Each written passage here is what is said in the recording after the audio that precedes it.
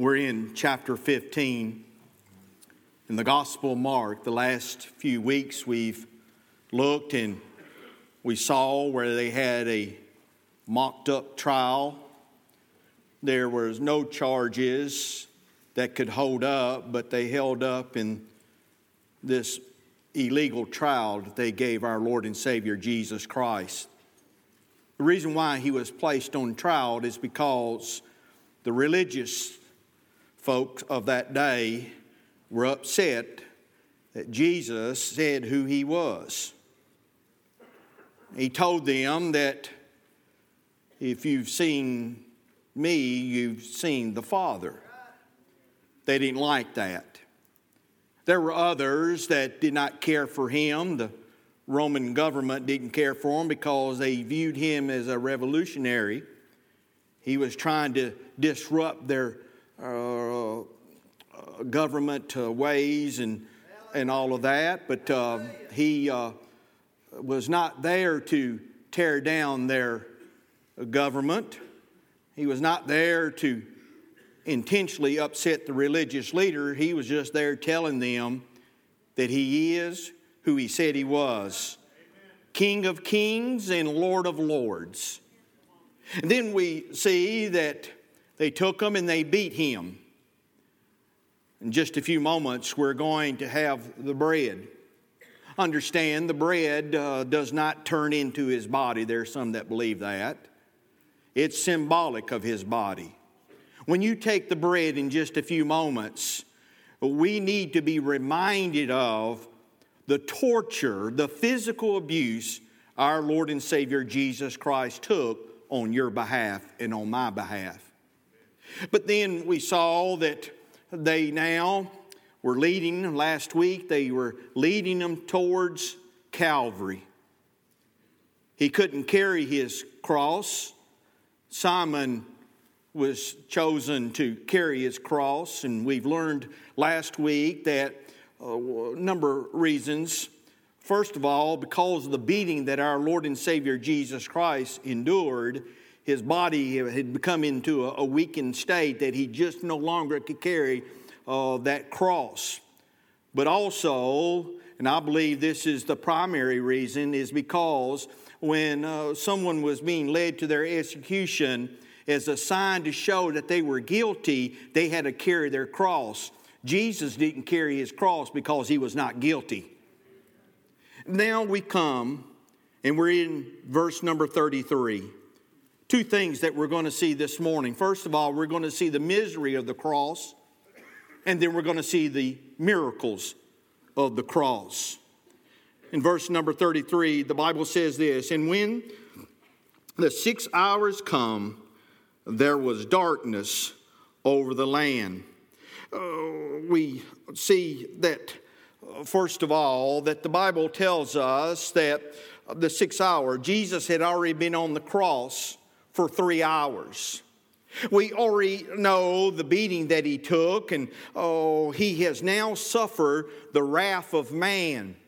But we're fixing to see, as we continue to read in the text here today, that now he's fixing to endure the wrath of God. Why? Because of your sin and because of my sin. And so we see here that he goes on and he says that darkness fell. What does that mean to us? We're a number of things. First of all, we believe that darkness fell because of the people. Notice, he's hanging for 3 hours now. There's a pretty good crowd gathered around the cross. And they have mocked him and they have ridiculed him. They have physically assaulted him, beat him to where he was just about unrecognizable. And now that we see that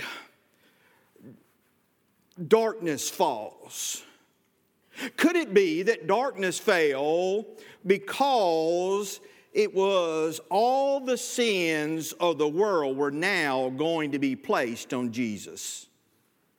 Now, I don't want to be controversial this morning, and I understand what we sing. But I have a hard time, and maybe I'm the one that needs to be straightened out, but we hear that Jesus on that day became sin. I differ. I believe he took on sin. But how could he become sin? Because if he became sin, then his blood that he was fixing to shed is now tainted. Jesus took on the sin of the world. Every sin committed in the past, present, and future, our Lord took it upon him.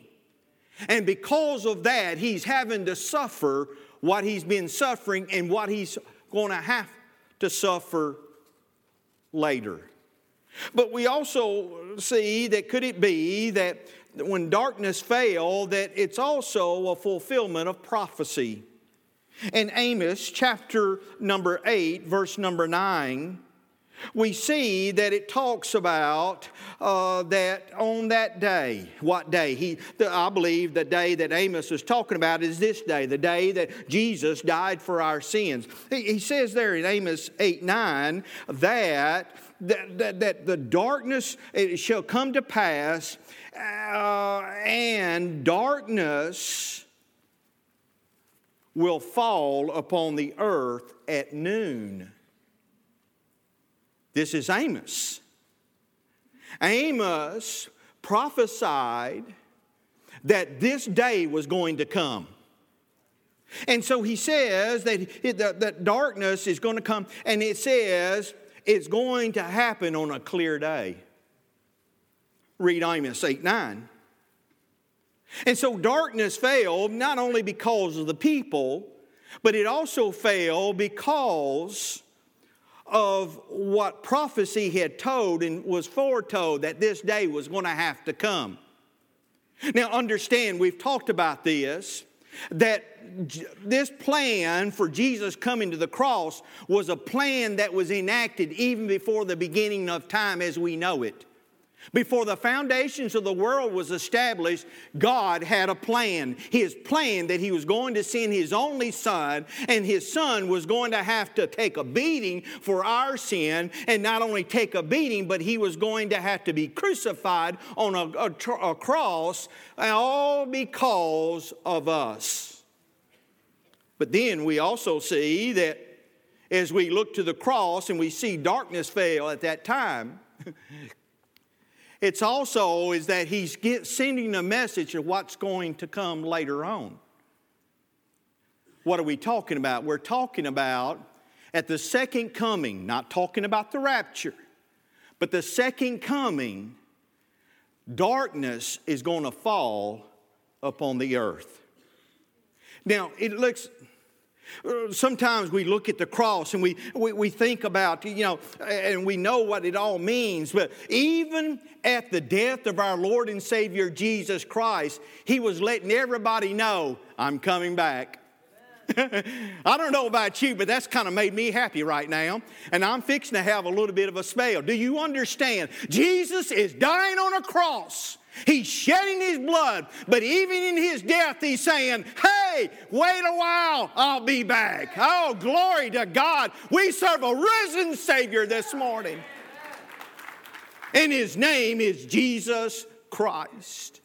But then he goes on and he says, and you'll find that where it talks about the second coming in Mark chapter 13. But then notice as you read on in the text, Jesus cries out. Now, it cries out, my God, why hast thou forsaken me? We see that he is quoting from the Psalms 22:1. And we understand that God is having to turn his face from his only beloved Son. He's forsaken him. His only Son. God says, I can't look on him anymore. I have to turn away. My dear friend, we need to understand this morning as we're getting ready to come to this table that you'll have a time of examination. And that's when, if you're a believer in the Lord Jesus Christ and you have an unconfessed sin, You need to get that taken care of, because it's quite clear that holiness cannot cohabitate with darkness. And you're going to have a time to do that. Confess your sin, repent of your sin. Because in 1 Corinthians it talks quite a bit, even more so, it says this is serious business. We're fixing to do some serious business this morning. This is not just a ritual we're going through. This is a sacred, holy time. It's a time that we are remembering what Jesus Christ had to endure physically because of our sin. But then he goes on. The Bible tells us, if you continue reading the text, he makes mention that there was one that came and gave him vinegar. The other gospel makes mention that he also said these words, "It is finished." Now, what does that mean? There's a number of meanings if you translate from the original language. But the primary meaning of that word or that phrase is talking about of agreement. Now, you just give me some liberty here and my spiritual imagination. Agreement is an agreement where two parties have come together and they're agreeing upon a price. That's what the meaning of the word. And so back in ancient times, they would come and say, Brother Terry and I, we're coming and we're negotiating, if you will. And I'll say, well, this is what I want you to be able to buy this item for. And Terry looks at that and he examines that, and then he calls his wife Wanda up, because he always has to get permission from her to spend any money. And so she says it's okay, and so we agree. Now, what happens is that we have come to an agreement. Terry's good with the price. I'm good with the price. And so what do we say at the end of the transition? It's finished. It's a done deal. Now watch this. Here's Jesus, and we already know when we go to the Garden of Gethsemane, he's already talked and that deal, if you will. And I do not need to be light. I don't want to be sacrilegious on that, but the lack of better words. So God the Father and God the Son are having a conversation, and God the Son says, "Are you sure this is what it's going to cost?" And God said, "That's what it's going to cost." And He says, "Now understand this, son. This is the plan. This has been planned from even before the foundations of the world. It's going to cost." And Jesus says, "You mean it's going to cost me my life?" And God the Father says, "Yes, son, it's going to cost you your very life." And Jesus, when He was on the cross, He went ahead and He agreed to the agreement that had been made back before. So when Jesus cries out, "It is finished," what He's saying is, it's worth the price to die for those who deserve to die, but I took their place. Ladies and gentlemen, we need to understand today, God from the cross said that you would worth Him dying for. He said, "I'll pay the cost. I agree upon the deal that has been struck." Serious business. And as we come to the juice, we understand it's symbolic of the blood. Oh, not just any blood. Jesus was the only one qualified to be the sacrifice. Go back to the Old Testament. The Old Testament, when they would bring the animal sacrifices, the priest would examine. You couldn't just bring any old sacrifice. It had to be one that was perfect. It didn't have to have any blemishes. It was no disease. And they would carefully inspect these animal sacrifices. They took it serious when they went to church and when they brought their sacrifices. Wouldn't it be wise for us to have that same attitude today? It's worth what I have to do to be able to serve my Lord and Savior Jesus Christ. It's worth for me to come on Sunday morning and Sunday night and on Wednesday night. It's worth the cost that I'm having to pay, because I understand He's the one that paid the cost I could not pay. He was willing. He made an agreement with the Father, and He says, "I'll shed my blood because I'm the only one qualified to shed it." That's the reason why I say we need to be very careful when we say that He became sin. No. He took on your sin, but He was the sinless one. You will find no sin, not even the capacity for our Lord Jesus Christ to sin. Why? Because it had to be pure blood. Jesus cries out, "It is finished." But notice in the text, we see two miracles very quickly. First of all, the Bible tells us, verse 37 going into verse number 38, that the veil that was in the temple was torn from top to bottom. But we also see that there were earthquakes and the rocks shattered. If you go to Matthew's account in Matthew chapter 27, you will see it even talks that after the resurrection of the Lord, there was a resurrection of the Old Testament saints where the graves opened up and they went into the city. Now, do you believe that actually happened? I believe that actually happened. That here again, even in the death of our Lord and Savior Jesus Christ, He's telling us better things are ahead. Better things are coming. Because the resurrection that we're going to celebrate next Sunday, because of the resurrection of our Lord and Savior Jesus Christ. Those of us who have trusted Jesus as our personal Lord and Savior, do you understand your body will be resurrected? Those graves are going to bust wide open.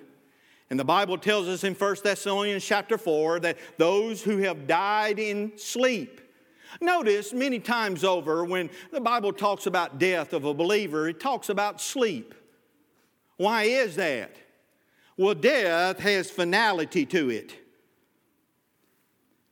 But we understand because of what Jesus Christ has done for us, we have eternal life. This old body may die, but we live forever.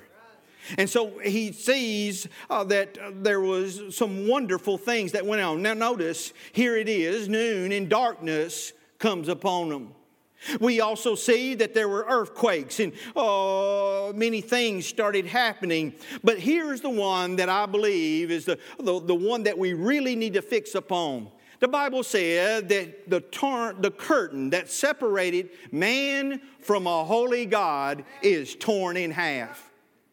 That means today, you no longer have to go through a high priest.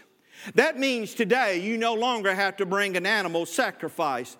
That means today that your sins were only atoned for once a year. What it means is, because of the death of our Lord and Savior Jesus Christ, and because of the shedding of His blood that removes the remission of sins from us, that we now have access and we can boldly go in to the presence of a holy, just God. Oh, church, today is a sobering day. Today we're looking at the death of our precious Lord. But may I remind you once again, the story doesn't end there at the cross. The story doesn't end 3 days later in an empty tomb. The story doesn't end that He's sitting at the right hand of the Father. Oh, one sweet, glorious, wonderful day. If we are able to be alive at the time, it could be that there are some who are going to be here today that you're going to be raptured up. But if the rapture doesn't happen and we're placed in the grave, there's coming a day when my Jesus I shall see. Oh, what a Savior. Today, we're going to gather around His table. Now notice, we call it the Lord's table, the Lord's Supper. There are some who will observe what is called closed communion, that only the members of that particular local body can partake of the supper. Not here to debate all that, but we are wanting you to understand that if you're saved, you know Jesus Christ is your personal Lord and Savior, you've been scripturally baptized by immersion, you're welcome at this table. Why? Because it's not our supper. It's His supper. It's not our table. It's His table. And Jesus invites all to gather around His table. Before we go into this wonderful, beautiful ordinance that helps to remind us what Mark's account.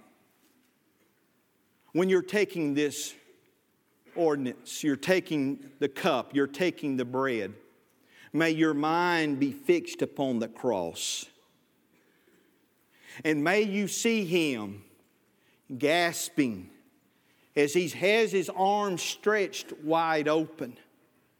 And the nails have been driven in His hand to where now, because of the length of time that He's been upon the cross, because of the nerve that runs close by where the nails went in, He now suffers acute spasms, and the cramping is unbearable because of the position that is. Can you see Him there? As His arms are spasming, and as we see that the weight of the sins of the world are upon Him, and as we see that crown of thorns, the Bible says that crown was planted on Him. It wasn't placed upon Him. Those thorns that are in that crown that they made for Him can be up to an inch long. And the Bible says it planted, which means they shoved it on Him with force. And those thorns pierced His skull. Blood's running out. The Bible said too as well that they plucked the hairs off of His face. His back now has chunks of flesh. And He's there suffering and He's dying. And the only reason is because of your sin and mine.